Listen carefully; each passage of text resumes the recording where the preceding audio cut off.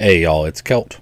So there was a question asked on my The Right's response to Trump's possible arrest video, and I think we should talk about it. So the question was asked because I pointed out that the right keeps calling the possible arrest of Donald Trump a political move while calling for the arrest of Hillary Clinton and Hunter Biden. And the question is, should Hunter Biden not be arrested for smoking meth on camera? Now, honestly, I take this as a good faith question, and it's actually a good question. Now, one small detail I want to address is I have not seen any reports of Hunter Biden smoking meth on camera. I have seen news articles referencing a video in which Hunter Biden smokes crack on camera. That's a very small detail that pretty much changes nothing, but if we're going to do this, let's do this right. Now, my answer may be controversial for some people, and my answer is simple. No, Hunter Biden should not be prosecuted in any way for smoking crack on camera. And before anyone jumps in the comments trying to say I'm trying to give Hunter Biden a pass, I say this because I believe no person should be prosecuted in any way for using any kind of drug. There should be no person incarcerated for the use of any type of substances in their own body. It is time that we collectively admit that the war on drugs is a total and absolute failure. It has failed to the point that we make memes congratulating drugs on winning the war on drugs. Mass incarceration of people for drug laws has done nothing to lower the drug use rate in this country. All it has done is fill our prisons. Now, I'm not a libertarian, but the one thing I'll agree with libertarians is, how do we claim that we are a free country when someone can do something consensually to their own body that lands them in jail? And now I want you to understand this really clear. I personally do not advocate for the use of drugs.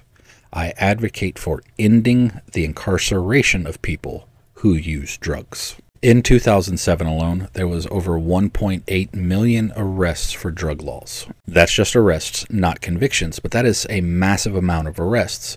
That's in 2007. And we still in 2023 are talking about the drug epidemic.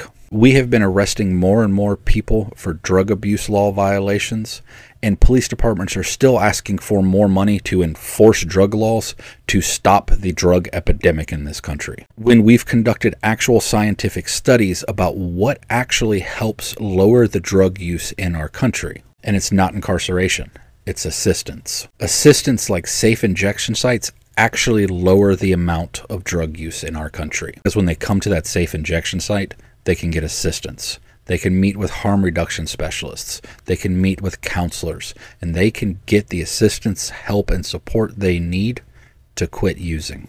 But instead, we throw them in jail on trumped-up charges that are racially motivated. One of the people who worked closely with Richard Nixon came out and directly stated that the war on drugs was meant to target black people and hippies, stating that they knew they couldn't make it illegal to be against the war or black. So they decided to force an association of anti-war hippies with marijuana and black people with heroin and criminalize both of them. We see this racial bias and forced association in other drug sentencing laws. Until very recently, there was 100-to-1 difference in the sentencing of cocaine and crack. For those of you who don't know, that's the same drug, just in a different form. Is it in powder or crystallized?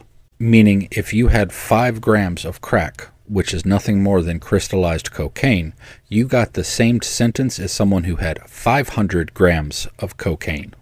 Same drug, same general effects on the body, but the different forms in which the drug was taken were associated with different groups of people.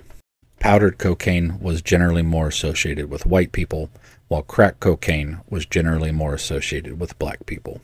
Again, it's the same drug. It would be the equivalent of someone getting a different sentence for THC oil or THC gummies. And to top it all off, the drug that produces the most amount of arrests is marijuana, pot, a drug that is now legal in many states. There are people in jail for marijuana while people make millions running dispensaries. If you want to end the drug epidemic in this country, if you want to slow the tide of fentanyl coming across the border like people like Marjorie Taylor Greene like to spout off about all the time while not actually doing anything to change it, we need to address how this country handles our drug epidemic by switching from incarceration model to assistance and aid model.